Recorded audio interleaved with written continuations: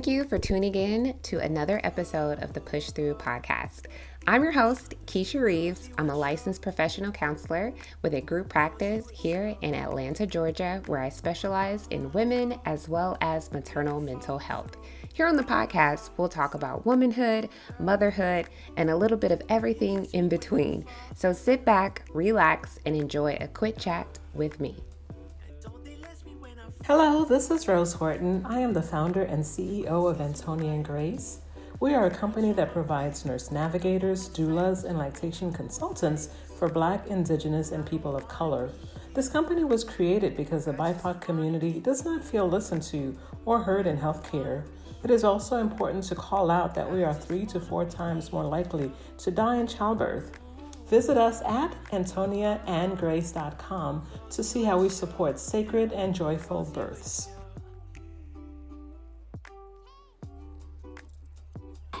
Thank you guys for joining me for another episode of the Push Through podcast. And today I am joined by something different than what we've had in our previous episodes, and that is cisgendered male.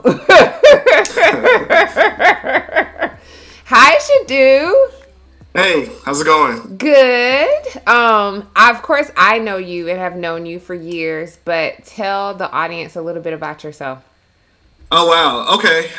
So let's see about me. People affectionately call me Do. So Do R.A., originally from Nigeria. My family immigrated here to the States when I was like 2. So been living in the States 30-something plus years now. Married to my college sweetheart. We have 2 adorable little children. I work in tech, specifically in support operations. And then outside of that, I'm like a nerd. I'm a family man. I'm also I do some writing as well too on the side. So yeah, that's me in a nutshell. Awesome. Okay, so I had Shadu on the show because I wanted to talk about Black fatherhood with him, talk about a couple of statistics and about his own journey and his perspective on some things. So with you being Nigerian American, and you are one of 3 brothers, Right. Your parents had 3 sons. How was your raising, being in America? Because you were born here? I was born in Nigeria. You were born in Nigeria. You're just like David. You were born in Nigeria, and you came here when you were how old? I was 2 when we immigrated. Ah, okay. So what was it like growing up with 3 brothers? It was interesting because I'm the oldest of 3, so I had to be the example. Had to lead by example, and so there was a lot of, at least I feel like there was a lot of pressure on my shoulders. Like being the oldest, your parents are essentially grew up in a whole nother country, so they had to kind of assimilate in some ways, not assimilate in other ways. So yeah, for me, I think it was a little bit of pressure in the sense where I'm like, okay, how do I navigate these waters? I'm a Black man.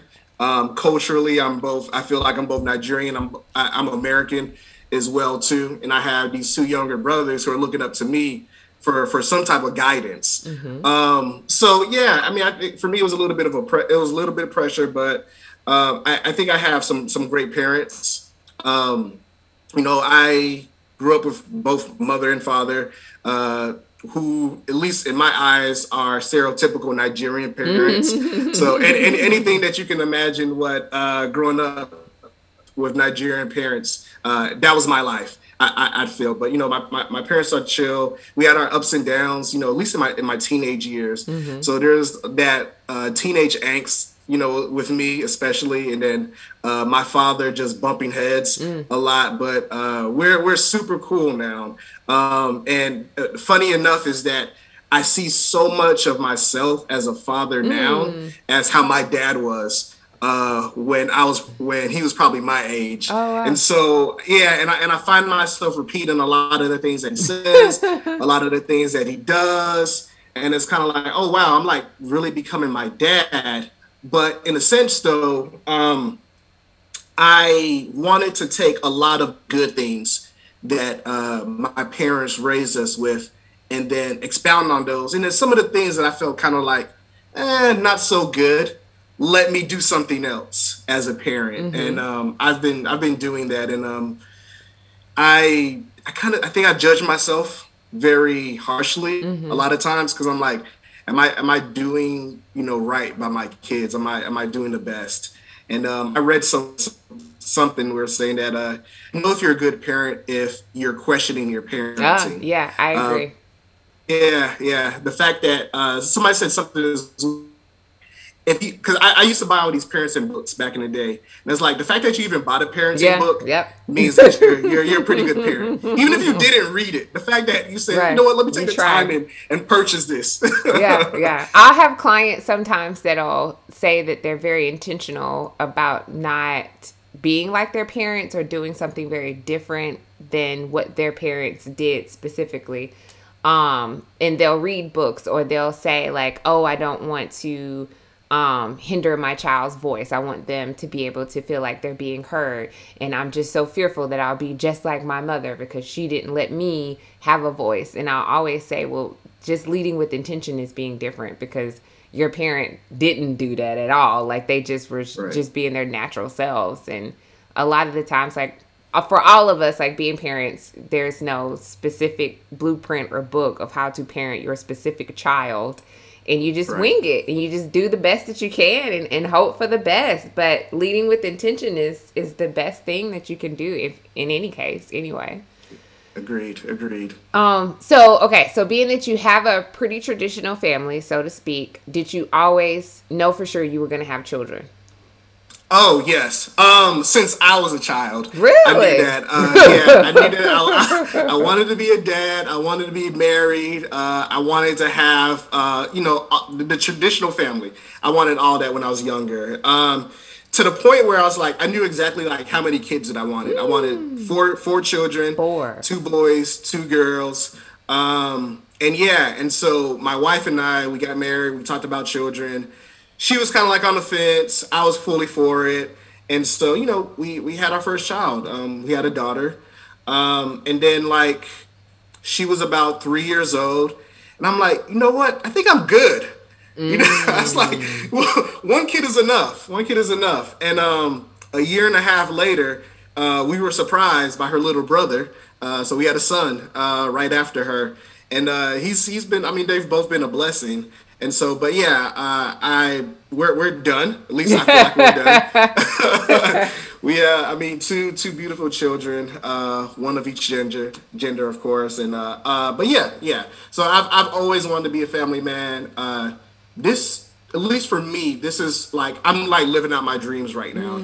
A lot of folks feel like they want to be somewhere career-wise. They want to be somewhere financial-wise. Like, I wanted all those things, but essentially, like, being a family man, having just a really amazing partner, and having some children that hopefully, like, with how I'm guiding them and mentoring them, they can do some amazing things. Wow. What was it?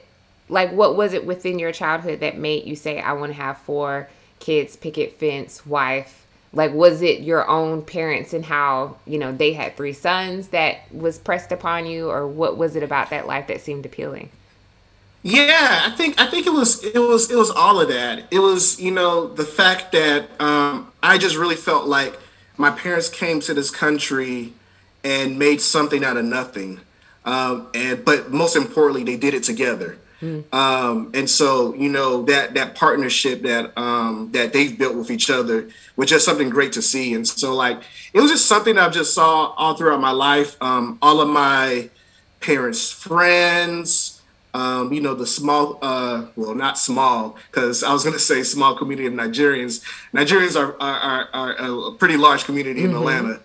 And so seeing all of them and their families, but also too, at the same time, not necessarily seeing like the negative aspects of it, so I think I was sheltered in that aspect. But yeah, like all of that was just appealing to me.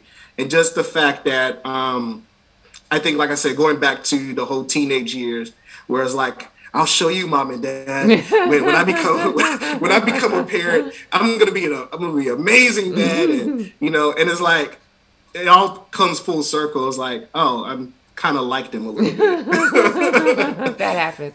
Now, how old were you when you had your daughter? Yeah, I was 27. So we got married essentially 10 months prior to that.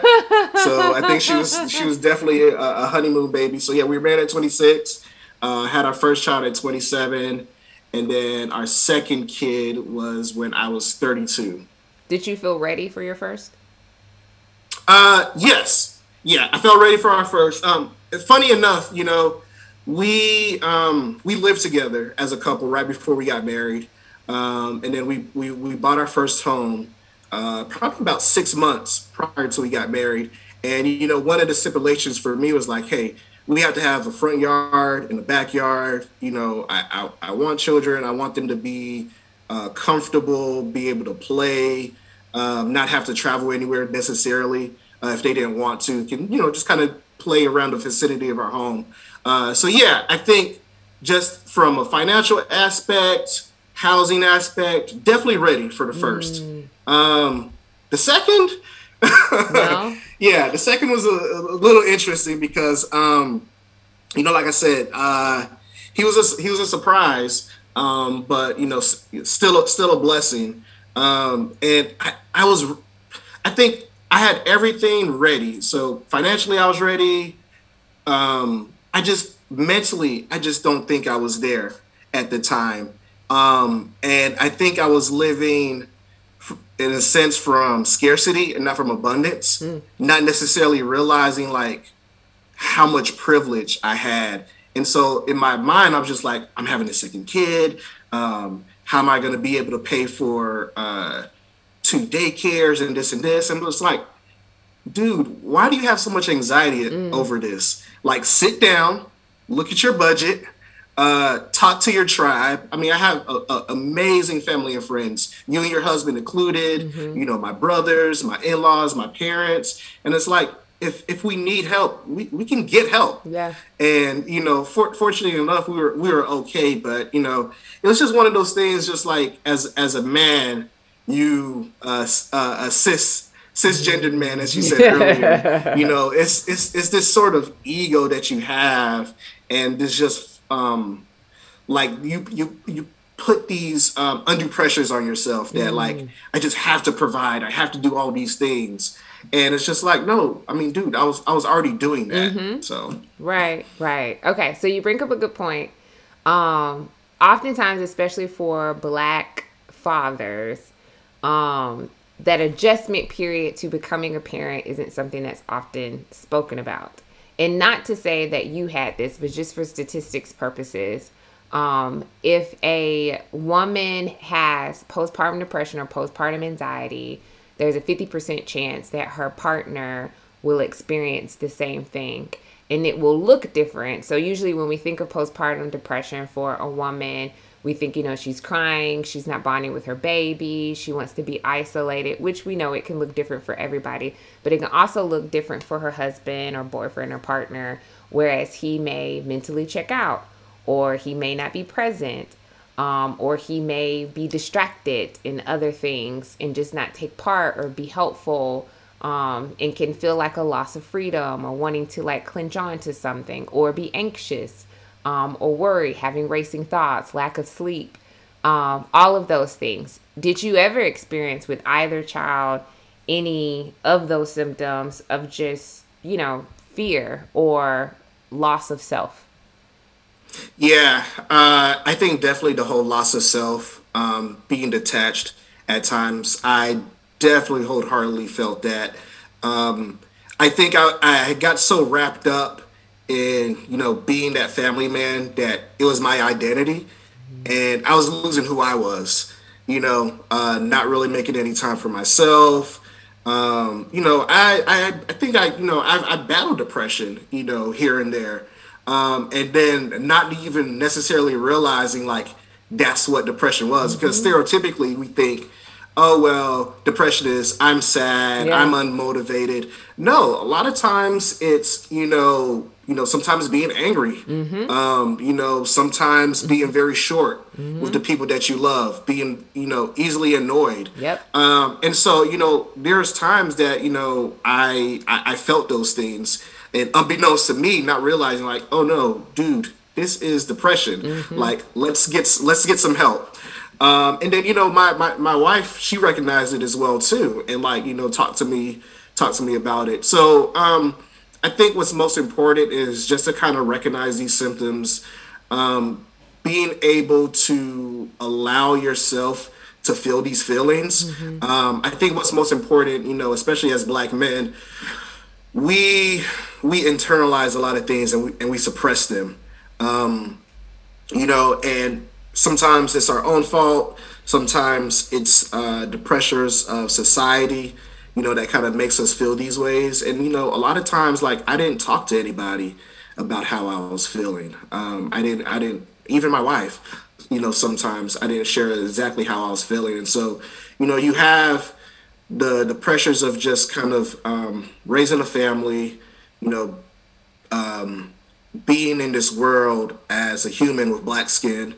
You have the pressures of your job, and everything that entails. Like I can give a whole master class Mm-hmm. about being a Black man in corporate America, but that's for another time. Mm-hmm. And there's stress and there's pressure there, and so like all that combined, sometimes you take it out on the people that you love the most, unfortunately. And so once you recognize that, I think it's either time to kind of self-reflect, give yourself, create, like, what I like to do is self-care routines. That's good. I said earlier, I'm a nerd, so whether that's like reading comic books, playing video games, whatever, kind of communicate with my wife, say, hey, look, I'm just not feeling my best, right now. Mm-hmm. Can you just kind of take the kids and give me, like, say, an hour? Mm.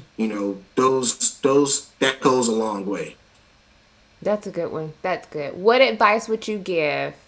Um, just because I think communication is also, I mean, I think it's levels. So it takes for a father to be able to identify that he's struggling with loss of self or anger, depression, anxiety, whatever the case may be, being able to call it for what it is, and then to be able to communicate all of that to their partner. And we're looking at the partner, the mother, she's dealing with her own adjustment. I'm sure she's irritable and can have her loss of self. And even sometimes, and depending on the dynamics of the relationship, even some resentment because of whatever task she has to do on top of her career. And then the both of you are living in this household, just trying to survive, raise these kids, pay these bills, and be great. How does that communication take place? Because you're saying, like, I want self-care, and I know the other person's like, well, I want self-care too. I want Right. my own time too. How can both get what they need so they can be the best versions of themselves? Yeah. I think it takes a level of vulnerability, especially with the man. Like I said, as Black men, we sometimes can internalize some things.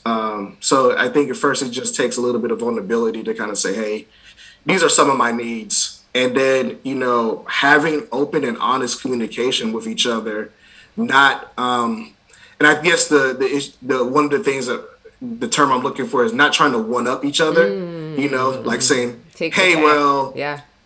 this is happening to me as well too, Mm-hmm. and your problems aren't bigger than my problems. Mm-hmm. So I think we need to take that away completely out of the conversation, Yes. and really just listen as well too. I think that's one thing that I've really kind of grown in, is being able to just purely just listen, Yeah. and listen for comprehension, and not for myself to have some type of rebuttal Mm-hmm. from that conversation. So I think it, like I said, it's a level of vulnerability, and then just having an understanding. I think my wife and I, we're in a great place where,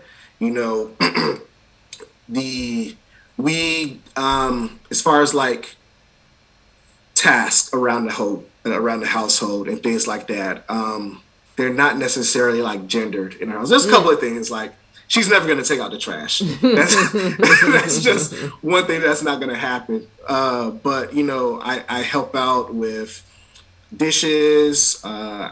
Used to bathe both of the kids. The oldest, she can do all that on her own. I wash clothes. We both clean. So I think those are some things, is like talking about those things, because sometimes those things bring undue pressure and anxiety. A lot of times, you go to anybody who has children, especially young children, their home is not going to be 100% clean all the time. And so, there's just some things that you're just going to have to put to the side, but I think if you have a really truly committed partner that cares about your well-being as much as you care about theirs, you can kind of talk about those things. Because there's some times where my wife is absolutely tired. She's had an extremely long day, and it's just going to be on me. Yeah. And there's been some days it's been the opposite. Right.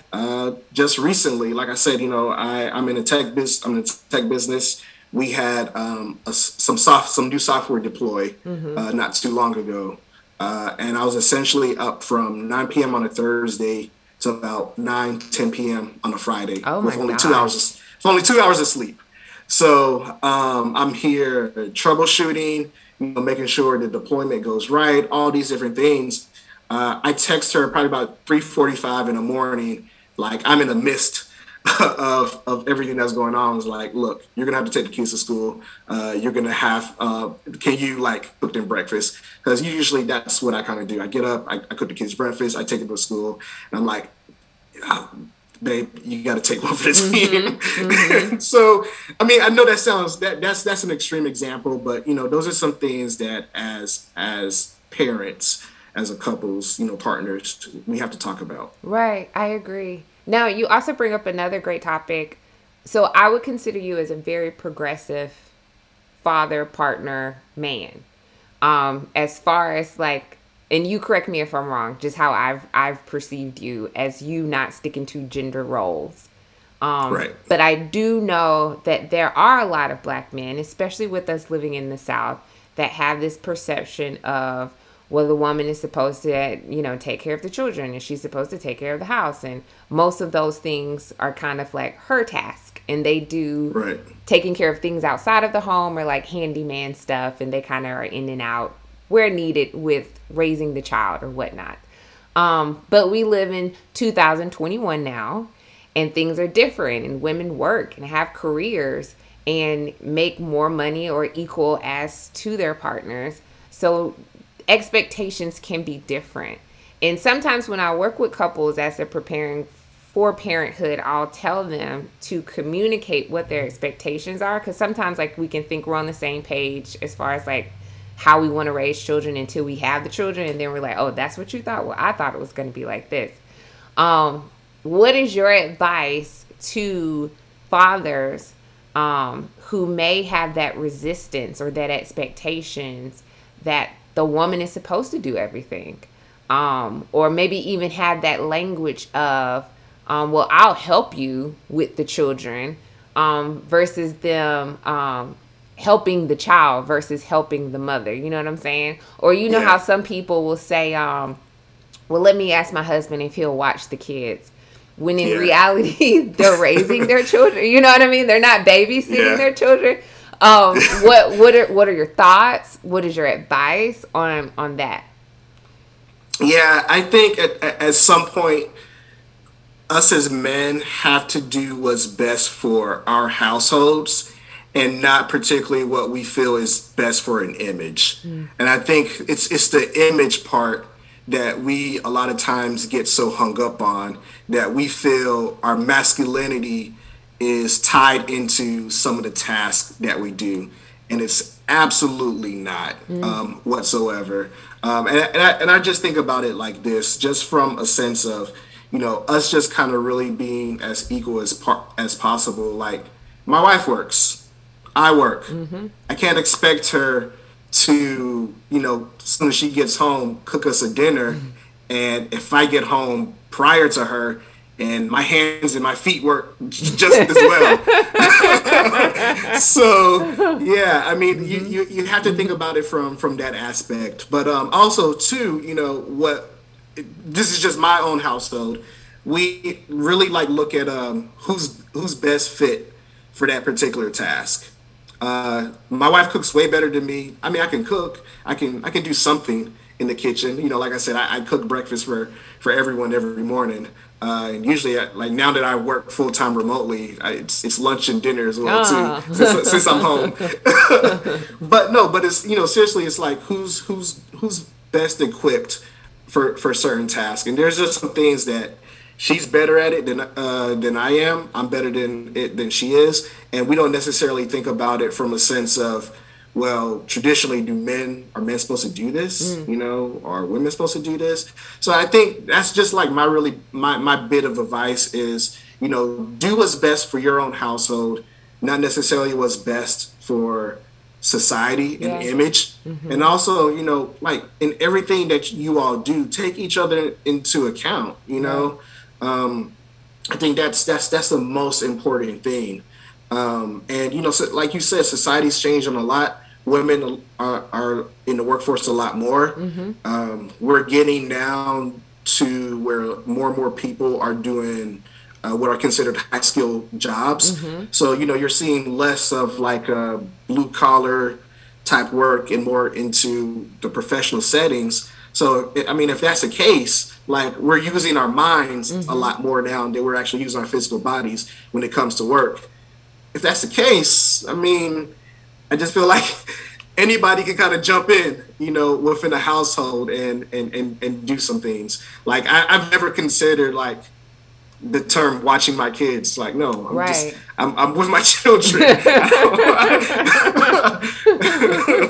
That's always been weird to me. So, yeah, it but is weird. Like you said, I guess I'm a little bit more progressive than some. Right. The other question I have, so we're also in the age of social media, and there's a lot of platforms, I feel like, where it's, when we're talking about Black culture, where there's this expert, quote unquote, I'm doing air quotes, where they're talking about, let's just say Kevin Samuels. So there's platforms like Kevin Samuels, and it's how Black men can find high quality women, or how Black women need to step it up so they can be well matched for this Black man that they're looking for. And with those conversations, I feel like it can be degrading to Black women. But there's so many on how Black women can be like this, how Black women can be like this, so they can get a man and be married and blah, blah, blah. But I don't feel like there's enough platforms on parenthood, fatherhood for the Black community, or how our conversation is on how to figure out the roles of the household, how to communicate, how to not have loss of self. So, because there aren't always married couples, sometimes it's co-parenting situations, and it's how to be able to have an adequate co-parent situation.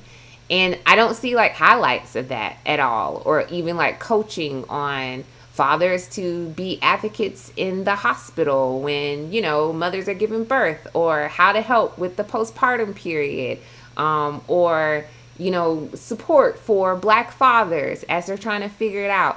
Why do you think that is? Oh, that's a good question.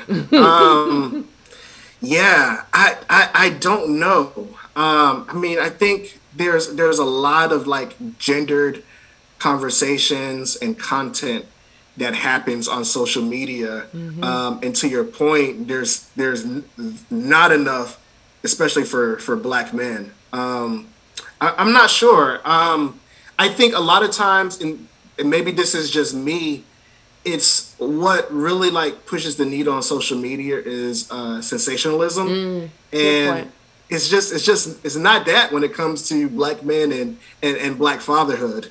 It's almost kind of oh well, because sometimes sometimes we don't even really care as Black men to kind of even push some of that media. So it has, at least for me, I think some of that stuff has to just be organic. And I say organic in the sense that it starts with just a group of guys. So for instance, I have this group chat with a lot of friends and, some associates. It's called the Dad Gang. And, in it, it's not as active as I would like it to be, but, it's one of those things where we just go in and we check in on each other.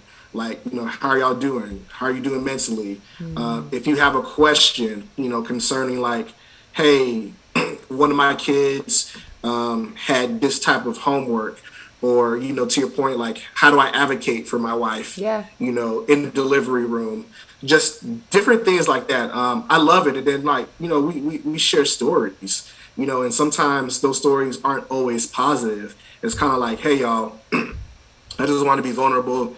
I think I did this today as a dad, and, kind of having that level of relatability with other Black fathers, and, just a group of guys to let you know, like, hey, it's okay. You're not going to be perfect. So, yeah, I mean, I guess to kind of go back to answering your question, I don't know why it is. Like I said, like, I think it's just the type of media that really gets pushed out there, a lot of times, unfortunately, is negative. Yeah. And a lot of times, unfortunately, it's like critiquing Black women. I mean, Black women are probably some of the most heavily critiqued people on social media, in my own opinion. I mean, Black men, we get it as well too, but I think as far as like Black women kind of get it in a lot of different ways, because it goes down to, physicality, looks, beauty, how Black women are carry themselves, how Black women can be better mothers, all these different things. And I hope nobody's listening who's listening is kind of saying, oh, well, he's just caping for Black women. Or No, that's not it. Like, I'm legitimately like being unbiased in this. And it's like, that's just what it seems in my perspective. Right. I agree. Because I think that, for an example, it was about 2 or 3 years ago, we went to one of my husband's friend's son's baseball game that lives like in our community. And it was like on a Friday, and it was so many Black fathers out there, like that were coaching, that were in the stands rooting on their kids, that were volunteering, cooking out. It was more Black men out there for the softball games than it was Black women. And it was so refreshing and so nice to see.